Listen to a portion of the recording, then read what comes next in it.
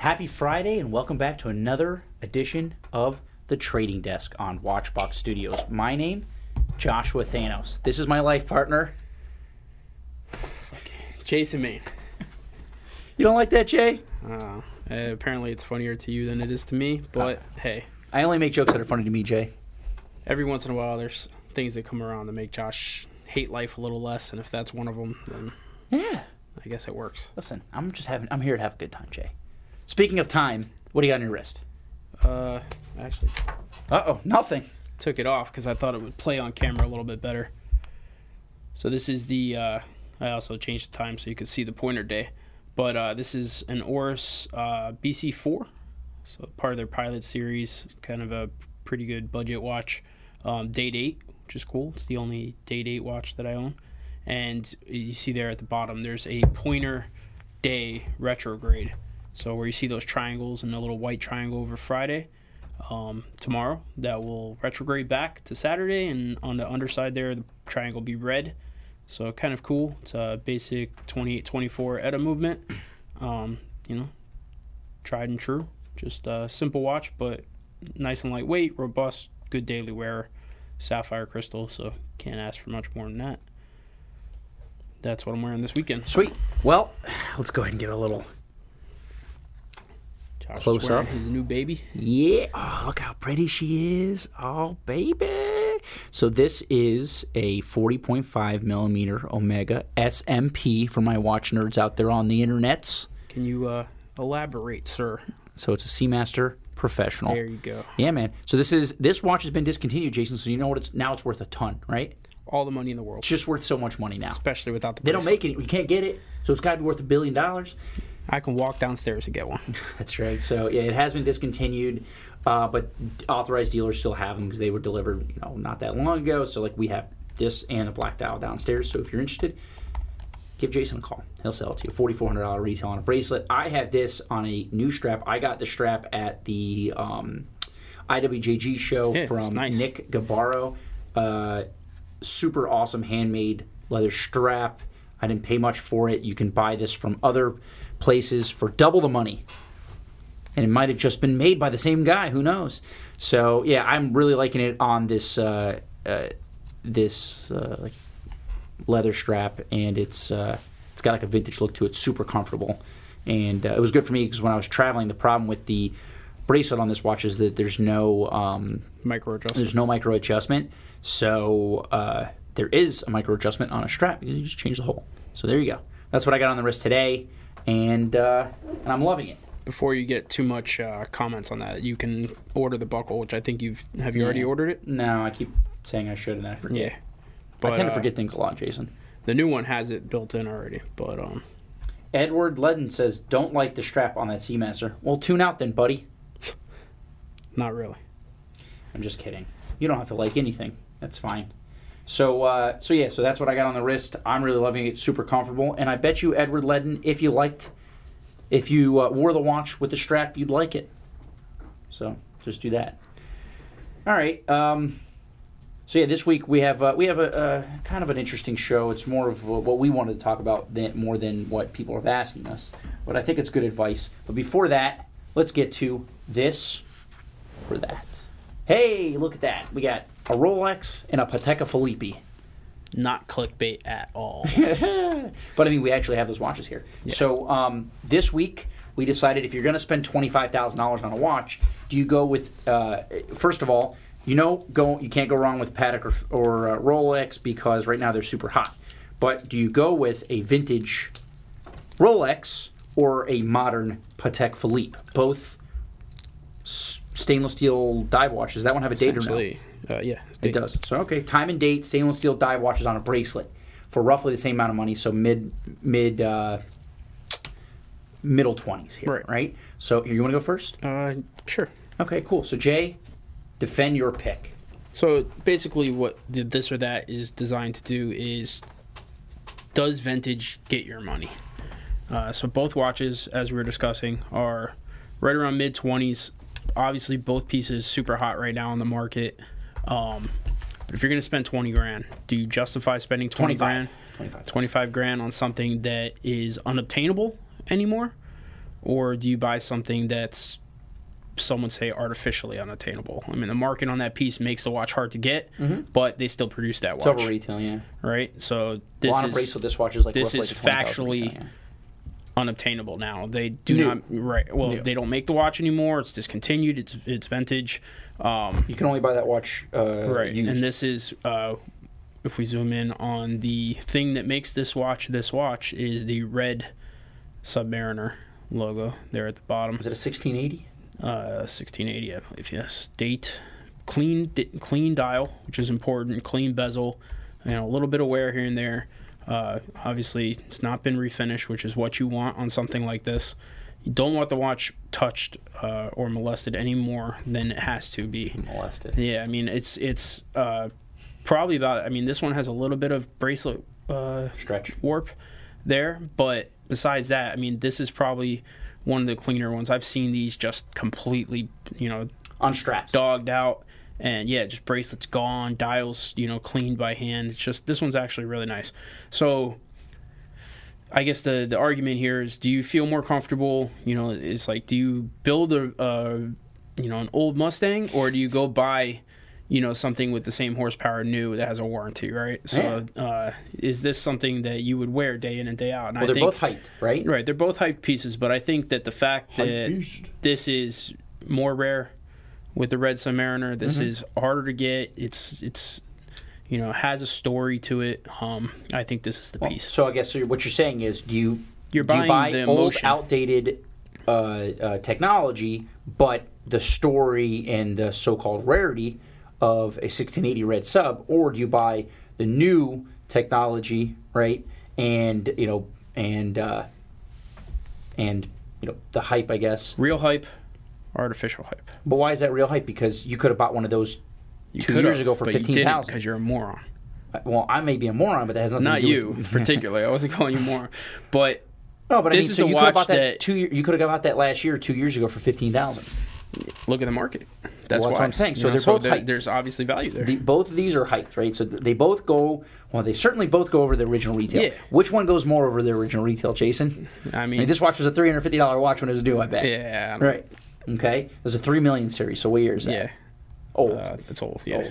Old. This watch right now has on a bracelet, I think it's roughly $20,000 retail. So this, you're paying a few grand over retail because you don't want to wait in line for it. That's the difference. So you pay the premium for the red sub because it's old and because there's demand for it. You pay the premium for the Aquanaut because you don't want to wait in line. Right. Yeah. And then let's not forget the additional, $2,500 to get the rubber strap and the deployment buckle, because that's the only way to wear that watch. I guess. Yeah, I mean, of the course. bracelet's cool, but it's cool to have it in the box and never wear it, because that watch. Well, if somebody wants the bracelet, it's a very expensive bracelet. It's a very expensive bracelet, but I mean, if you can order. I know Rolex will not ship a dealer a bracelet. I think Patek will. I've seen those on the market too. Actually, I know for a fact you can, because I've ordered a bracelet. So you can see it on the wrist. So in terms of just wearability, right? So take the names off the dials in the history of the red sub. Now you're just talking about what watch is nicer to wear. I hate that bracelet. Yeah, I mean, it doesn't look great in my opinion, but it's very comfortable. This bracelet is absolutely fantastically comfortable. It doesn't pull on your hair. It integrates well with the case. They're both 40 millimeter, right? This watch sits a little thinner. In terms of diving, you should and certainly can dive with this watch. Should you dive with that $1680, $25,000 1680 red sub, Jason? Should you take that into the ocean on your wrist? I mean, has it been evaluated by a watchmaker and made water resistant again? Then fine. Yes, that's what the watch is made for. Okay. I mean, to a certain degree. I mean, only one of those morons you were talking about would I take wouldn't that watch dive with diving. any $25,000 watch, regardless of how Fair old enough. it is. I got to tell you, when I look at that bracelet on that Patek, that Aquanaut, all I see is the 24. Patek 24. Yeah. I can understand that. That makes sense. But even still, it's a very wearable, very comfortable, and very useful dive watch. Right? It's not it's not as collectible as you would say as the 1680, but it's more usable. So you're buying something to use today because you're getting modern technology, and you're paying $25,000 for a watch that's worth closer to $25,000, or are you paying $25,000 for an old used Submariner with the red writing on the dial. Right. They're both cool. I guess it depends on who you are. So there you go. Neither of us feel very strong about either of these watches. It seems like I'm not a big vintage fan. I like watches that kind of look vintage but have new technology. I don't really understand the whole vintage market. I know that there's guys who pretend like they do. I don't even think they do. I think that if you have the money and you want something older because it brings you back to a time when you were a kid, or you have you like the history of things, there's a lot of watches you can buy that aren't this, but I can understand that in that regard. But personally, spending my own money, I'm not a vintage guy. So, I think it takes a special kind of guy who really like vintage watches. I'd like to buy a birth year Submariner, 5513. That's not going to cost me $25,000 right now. It's going to cost me more than it would have a couple of years ago. Right. But I can understand buying that watch. So maybe when I do buy my birth year, a 1986 5513, maybe then that'll be my first step into understanding vintage, totally. But I think first of all, I don't understand it. And I'll admit that I don't understand it. I think it's okay that I don't. Yeah, some guys are wishy-washy about it. I get the concept. I like the concept in certain circumstances. It's kind of cool. There's other things like we've talked about before. Just because something's old doesn't make it expensive. But there are certain things that cross. You get old Longines. Both boxes, and this is rare and old and expensive. So. In that regard, I get it. You have to buy this knowing that you're going into you're gonna have some problems. You're gonna inherit problems eventually. It's like an old car. Whether it's cost or time, it is what it is. So you go into it knowing. Yeah, but it's cool. Listen, there certainly is a legitimate market for red subs. This is not something like somebody decided now that vintage is going crazy that this watch is worth something. Red subs have always been worth money, and they always will be. Will they always be worth $25,000? I don't know. That certainly is the current market now. So there you go, guys. Go ahead and vote. Let's see what that poll says. Survey says red sub. Okay, all right. Not too disappointing because I don't really care about either. 18% versus 31%. Apparently, how do you feel? People like I feel good. I don't feel like jumping up and down the rocky steps really cheering. Oh, but then again, some guy that usually comes on the show. Sounds like a fucking jerk, man. Yeah, he gets really excited because he wins every 10th time, so it builds up. But those wins are more meaningful, I would assume. Yeah, maybe to him. But once you get so many under your belt, it's kind of like another day in the office. Gotcha. But sounds like a loser, that guy. So there you go, guys. Go ahead, keep voting. Again, do you want modern technology and skipping the line, or do you want something old and very worn? And if we didn't pick these off the wall downstairs, and we would have brought something like a Smurf and a 5711, this would have been a much different. I think Smurf would have won too, because you spend way less. But I gotcha. All right, cool, man. So yeah, guys, keep voting, and let's get into our main discussion. Which is going to be, again, it's going to be more about what we want to talk about than what you guys. But I think that if you listen and you understand what we're saying, you'll benefit from it, right? So, and this goes for guys who are, guys who like to buy watches. If you just like watches, and that's why you're tuning in just because you like watches, but you don't buy them, it's not going to be as helpful. But so what we want to talk about is how to negotiate with somebody, and it doesn't have to just be a dealer, right? If you're negotiating privately too, but if you see a listed price on a pre-owned watch, it's all speculative, right? Pre-owned watch market is all speculative. There's no MSRP when it comes to that. Prices a lot of times they're based on the MSRP and how much discount you can get, and what the scarcity is in terms of getting new watches and things like that. But say you want to deal with somebody exclusively and buy and sell watches with that person and hopefully get a good deal and build a relationship. How do you negotiate with them? Would you call them up, Jason, and say, be rude and ask them why the hell they're asking so much for a watch, and just be incredulous and try to talk down to them? Would you do that? I'm going to go ahead and say that's probably not the best way to do it. Do you think that works in any walk of life, just I don't in think so. general, talking down to people, being rude and acting like you know better than they do and things like that? Listen, I mean, it perplexes me because I could see how, like, for me, this is a job, right? I love watches. I always have. It'll always be a hobby.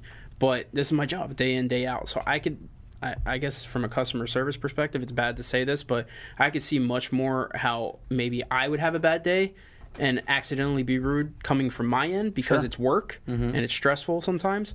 But, like, for guys that are on the other side of the phone, it's a hobby. It should be. It should be. It should be fun. It should be, and I get, like, it's about the chase and maybe you missed a piece and you're upset, but guys that like to negotiate by, like, breaking your balls and just sending you a rude text or when you call them on the phone, hey, you got a minute to discuss, and they're like, yep. Okay, well, great. Well, tell me about the watch. No. What's your offer? Like, it wears you down, man. It becomes problematic because... Well, that's on a personal level, right? Yeah, but, like, it discourages me from wanting to work with you. Like, it's all relationship building, right? And that's kind of what we're it getting can at be. here. It doesn't have to be. So here's the deal. Some guys are when they want to buy and sell things, they don't want a relationship, which is fine. You don't have to be best friends with the other guy that you're dealing with. So if you're dealing with somebody on eBay, you're dealing with somebody on a forum, or you're dealing with somebody who's doing this for a living, right, you don't have to make friends with them. That's not a requirement, right? But professional courtesy. I mean, like, if he's quote unquote a trader, right, and he sees himself making money off this, and we have plenty of guys that graduate from being a collector and liking what they're doing to, like, a beginning trader level, right? They flip watches. Right. But those guys, you build a relationship still, somewhat, even if it's just professional, right? And maybe you're not, texting them photos that aren't watches and having, conversations about cars and whatever. But it's courteous. It's, hey, how you doing? What can you do for me? Not, just, outwardly rude conversation. Right. Well, so, like, again, we deal with a lot of people. We deal with a lot of volume, so we get to see people from all across the gamut. So we have guys who call in and it's their first time, and they're looking to build a relationship, and they're looking to be dealt with straight and not be messed around with or whatever. And they're straightforward. And they're saying, hey, here's the deal. They've done this before, and I'm looking to get a fair deal. I have an idea of what a fair deal is, right, and let's go ahead and do it. And you treat those guys accordingly. You have other guys call up and say, listen, I trade all the time. Maybe I've seen you guys online, or I've seen your website online, or I've seen your show. I'd like to try to get a deal with you, but here's the deal. I get really good deals, so you have to be as competitive as possible. So then you have some guys who call up and are just, hey, what's your best price on this? So we're trying to figure out, number one, so that person's asking for a price consideration, which is fine. You can ask for a price consideration, right? They're asking for a discount. So realistically, you have to realize that the watches, that you're not the only person looking at this watch. So the watch will eventually sell. Does the person who you're talking to want to sell that watch? Of course they do. Should they have to beg for your business? No, because again, you shouldn't have to beg them to sell you the watch, and they shouldn't have to beg you for their business. So if you walk into a situation like this, whether you're buying a car, whether you're buying anything, so where you're the customer and you have a salesperson who is there to deal with you, treating them poorly or talking down to them or being rude, that is. That's probably not a great way to get a good deal. And if you think about it like, well, this person wants to sell the watch, and that's what it only comes down to. Like, realistically, there's going to be other customers too. So if I have two guys asking about the same watch, okay, and both guys ask me for a price consideration, but one guy is very friendly with me, explains the situation, tells me he's got a large collection, there's hope to do more business with him, and again, he's friendly. Right. He says, listen, your price seems high to me. Can you explain to me, number one, why you have it listed at that price, and why can I buy it for $2,000 or $3,000 less from these guys? Can you explain to me the difference? And also, I'd like to pay X. Well, that's one conversation. Or the other conversation may be, hey, you guys are crazy with that price. That's ridiculous. Just give me your best price. I'm like, well, if we ask you a few questions to see if, number one, if you're worth giving a larger discount, because again, when it comes down to it, the watch is worth what it's worth. There's a market for a watch within reason, right?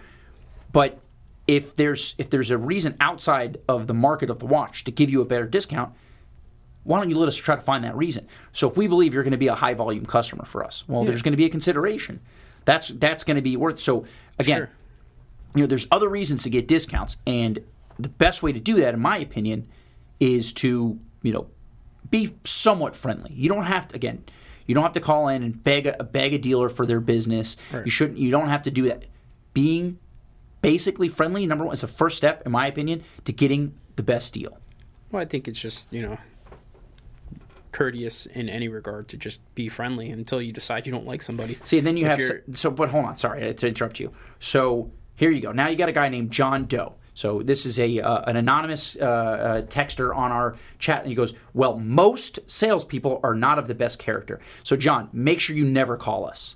See, because for you to decide that people in a certain profession as a whole are not of the best character, well, that's more of a reflection on you, not on anyone else.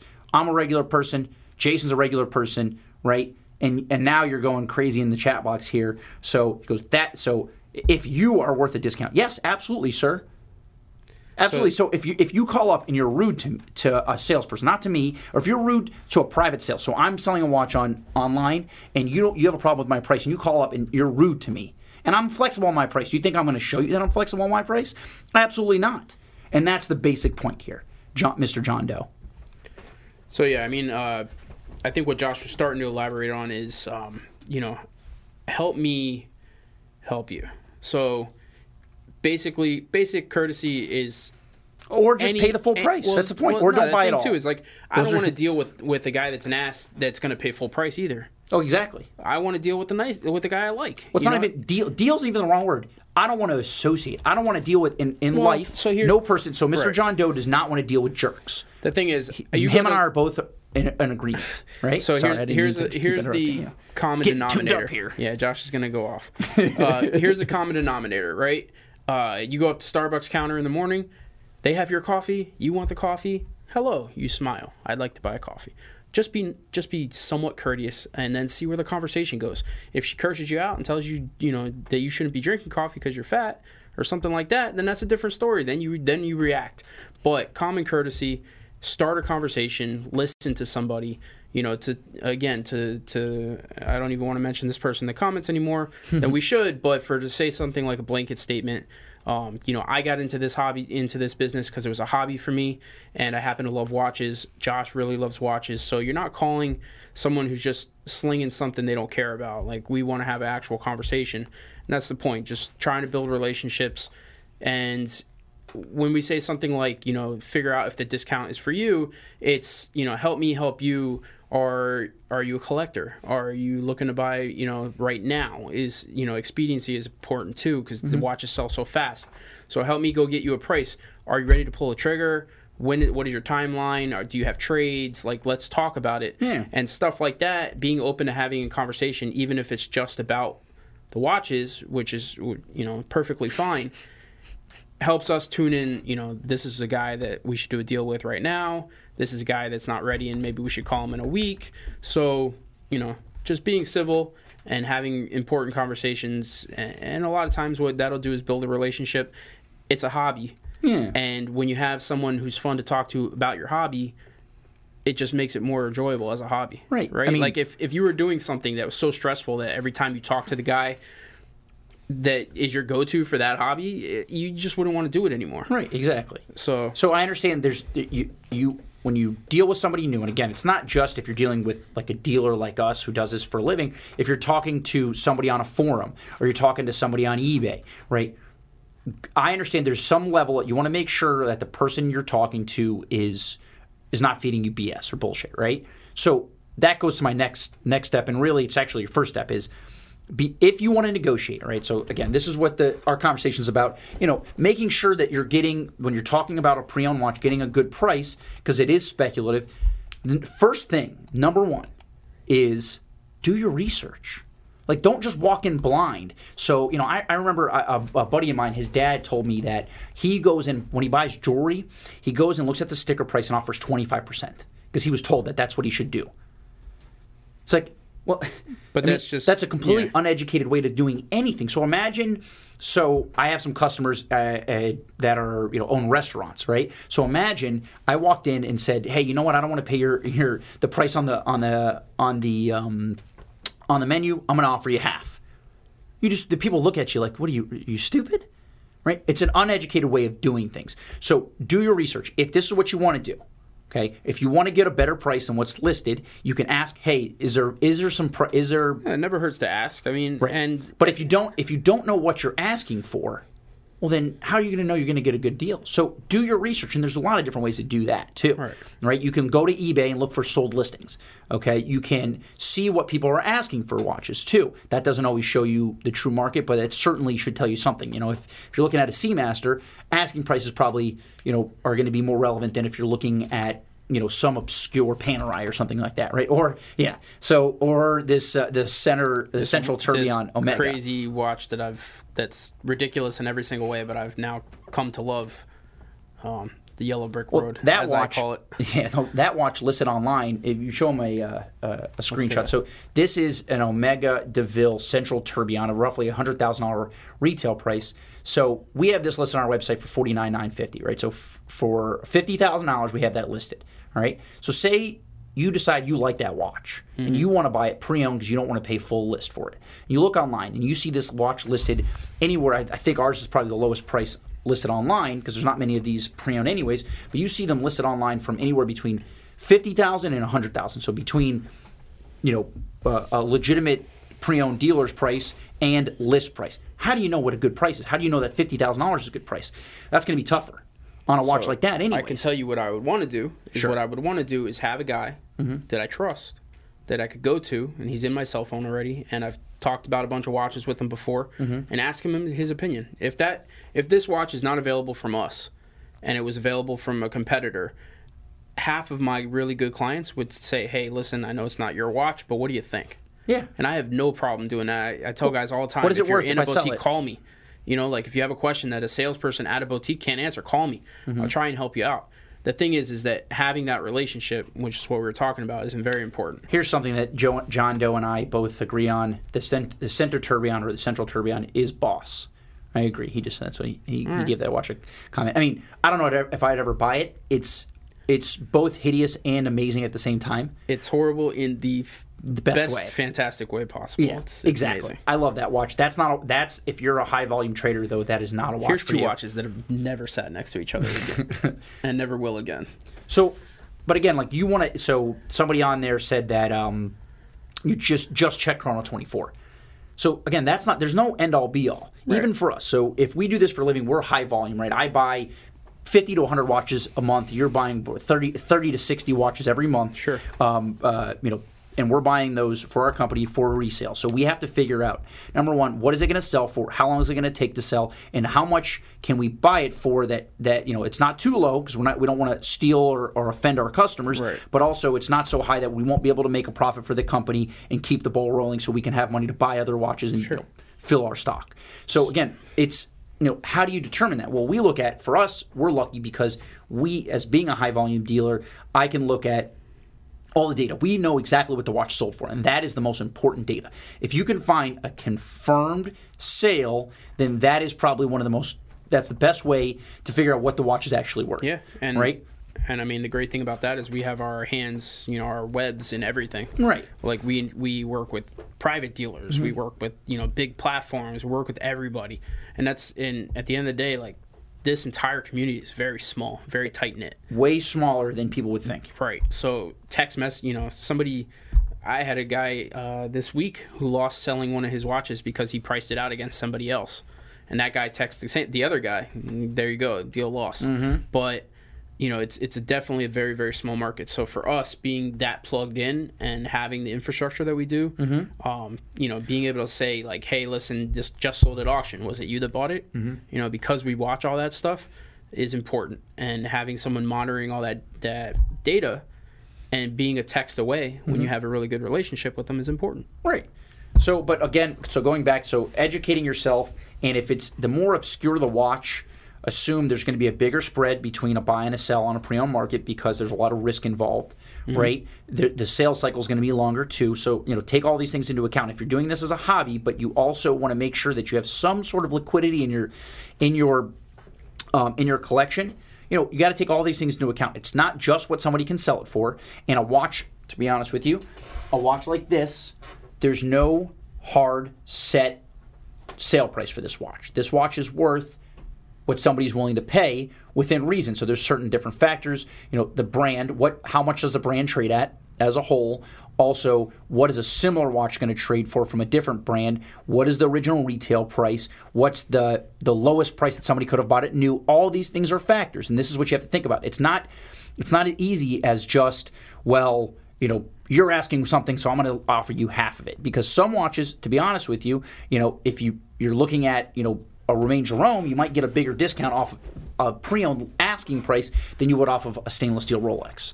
And there's that, and there's also how many of them are available. What's the market look like on the piece? If it's the only one that ever hit the market, and it's essentially an unworn condition, as that one is, that watch is absolutely beautiful. It's like new. Then I'm gonna covet it a little bit more than I will if one's actually been worn and has hairlines, but it's not ready to be refinished.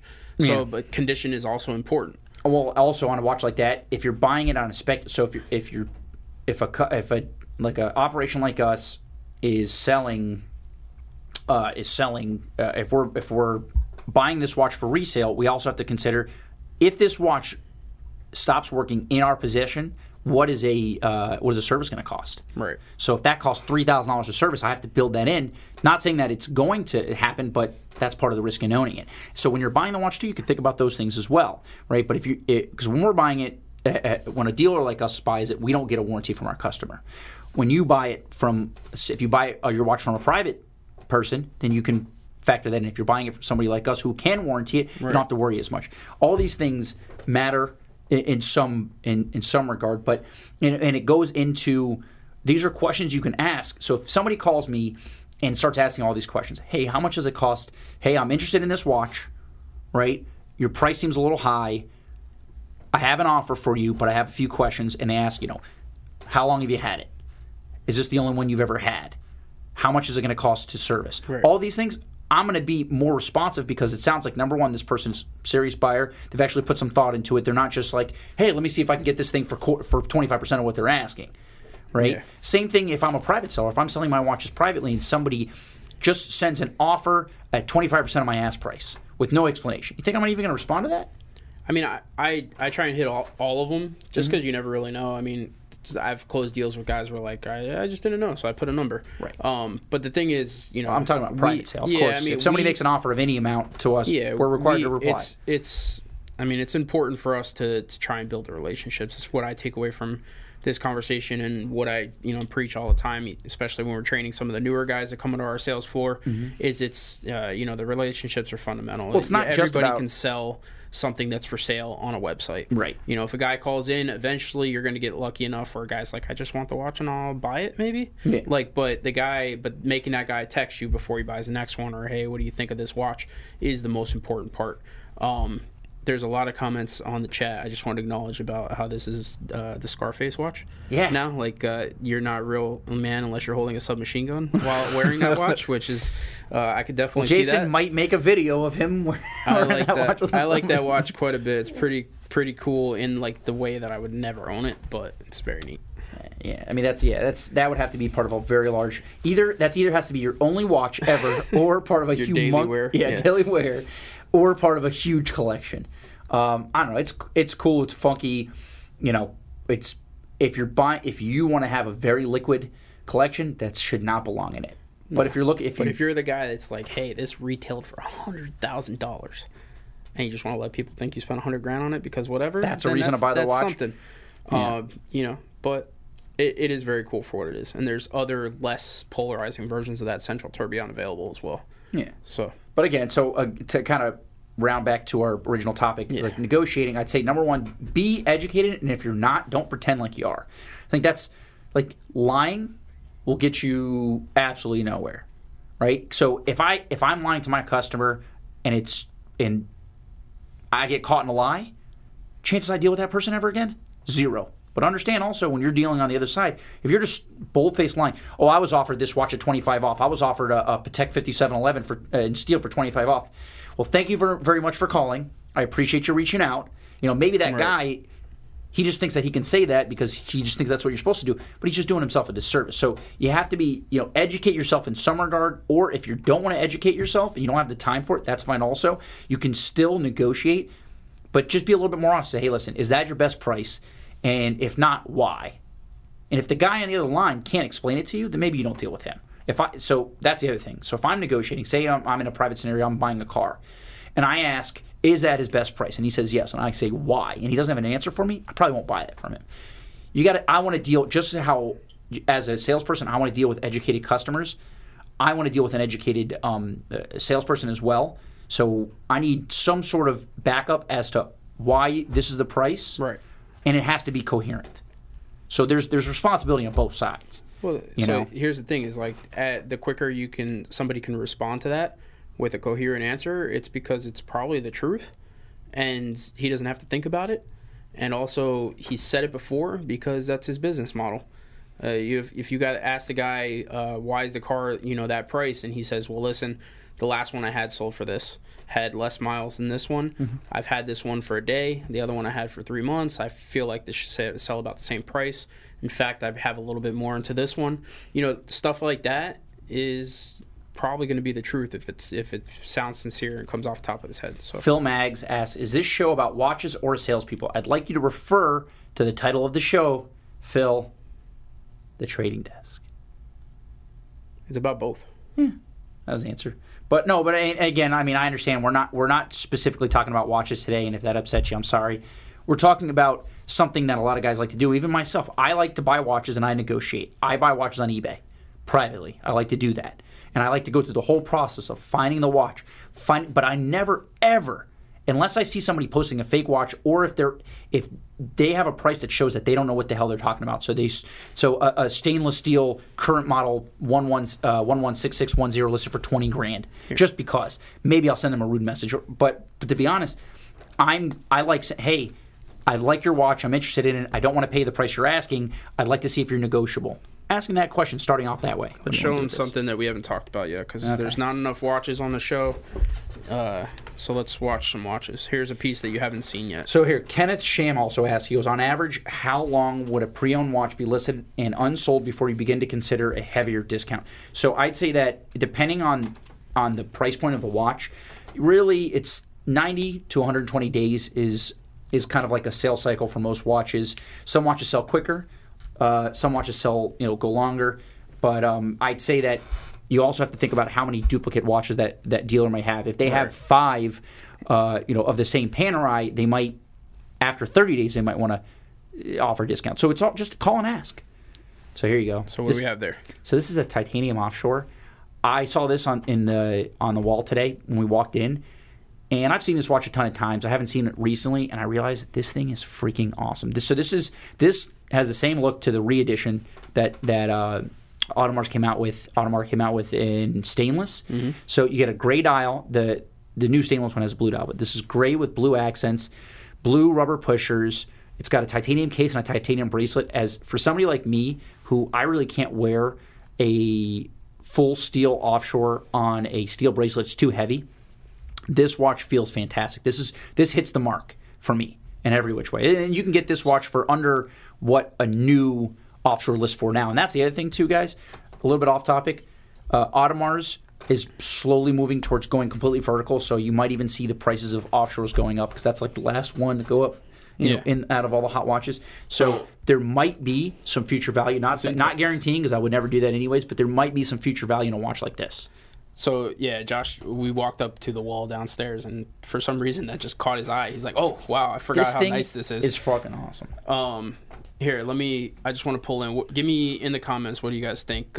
Again, would not rock this on the bracelet for me, but do you think wrist size, 7.5 inches, that 5167? I don't know. I would wear it. I think I could pull that off. So, I want to address something. So John Doe says, "Dude, you need to go to India, the kings of negotiating." So, John, I lived in China for a while, and I did negotiate. A few years, yeah, like a price negotiation, a hard just back and forth.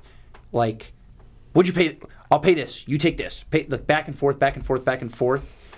That is not what we're talking about when we're talking about negotiating. Like, that's very low level negotiating. We're talking about finding out what a watch is worth and trying to get something, if you want to try to get a little bit below market and you can convince somebody that you're worth it, then that's the kind of negotiating we're talking about, right? And that's across the board. Right, it's not stocks. We're not, trading Right, stuff exactly. that doesn't have any, But there is something to be said for just a hardcore price negotiation. I did that. That's my professional career. I was working as an export agent. I would go to the factories and I would do price negotiations with the factory owners. And one thing is that when you're sitting in front of a factory owner and they think that you're going to buy, they're going to give you a better deal, and you have to know, but you have to be educated. You have to understand. Well, you can talk to them about different aspects of their manufacturing process and say, well, you guys can cut corners here or whatever it may be in order to get a better price. Again, it all comes back down to being educated. It's not just blindly walking into a room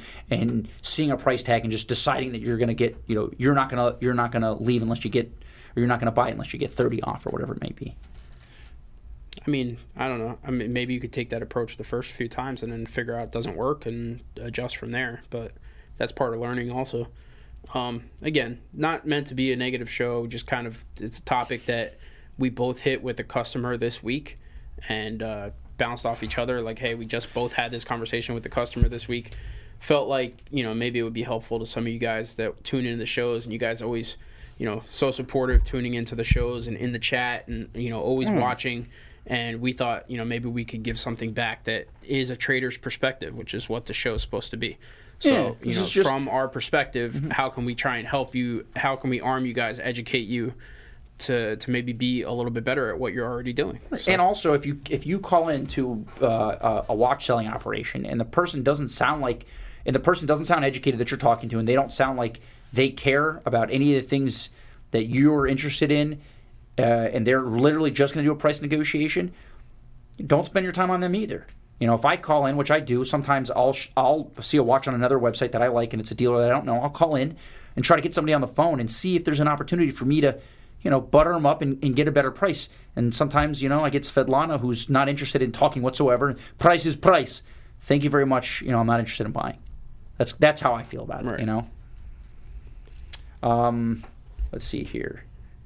It seems like John Doe's calming down a little bit. He got set off in the beginning, and I think he understands what we're saying. We're not trying to be unreasonable, or I think that if he was sitting here in front of us, he wouldn't say those things that he said. You're gonna fire him up again? No, I'm not. All right. So, but I think he's probably a reasonable person, just like we are. Yeah. And sometimes, in text, things don't have context or they don't have tone. And I'm sure that if he was sitting in front of us, right, he would. Even if he disagreed, just how you and I disagreed, have a good conversation. Yeah. We'd be real people, and that's the point when it comes down to it. Just treat. I think that I found in life when I'm negotiating price, treating the person that I'm negotiating like a human being, I've always gotten a better price. I've always gotten the best deal that way. Even let's say you end up buying the watch at the same price, right? Monetary, aside, same price. If you walk away from that experience, it's a luxury experience. If you walk away from that experience having a better time, because it was pleasant, then you're going to have a better love for that watch, right? So if you go buy a $100,000 car and the price is the price and that's it, but they treat you like you're buying a $100,000 car and you feel good about it, then that's part of the hobby too. So I want to, Watch Doctor says, Panerai losing its market resale value. So one thing you have to know about Panerai in terms of market value is that it fluctuates a lot throughout the year. Yeah. Since I've been in the industry only 5 years, I've seen a huge fluctuation throughout that 5 years. Really, really hot when I first came in, dropped down to crap, back up to a reasonable amount, and then now you are seeing them fluctuate. Right now, I think the market's a little saturated with Panerai, so you can get a little bit better deal. It's not half of what you pay. That's an influx of inventory too, because 4 or 5 months ago, people were buying. Panerai was, picking up, and everybody thought it was going to get way better. So then people started selling everything they had because a year ago they couldn't sell them, and now there's all this inventory. So it goes up and down.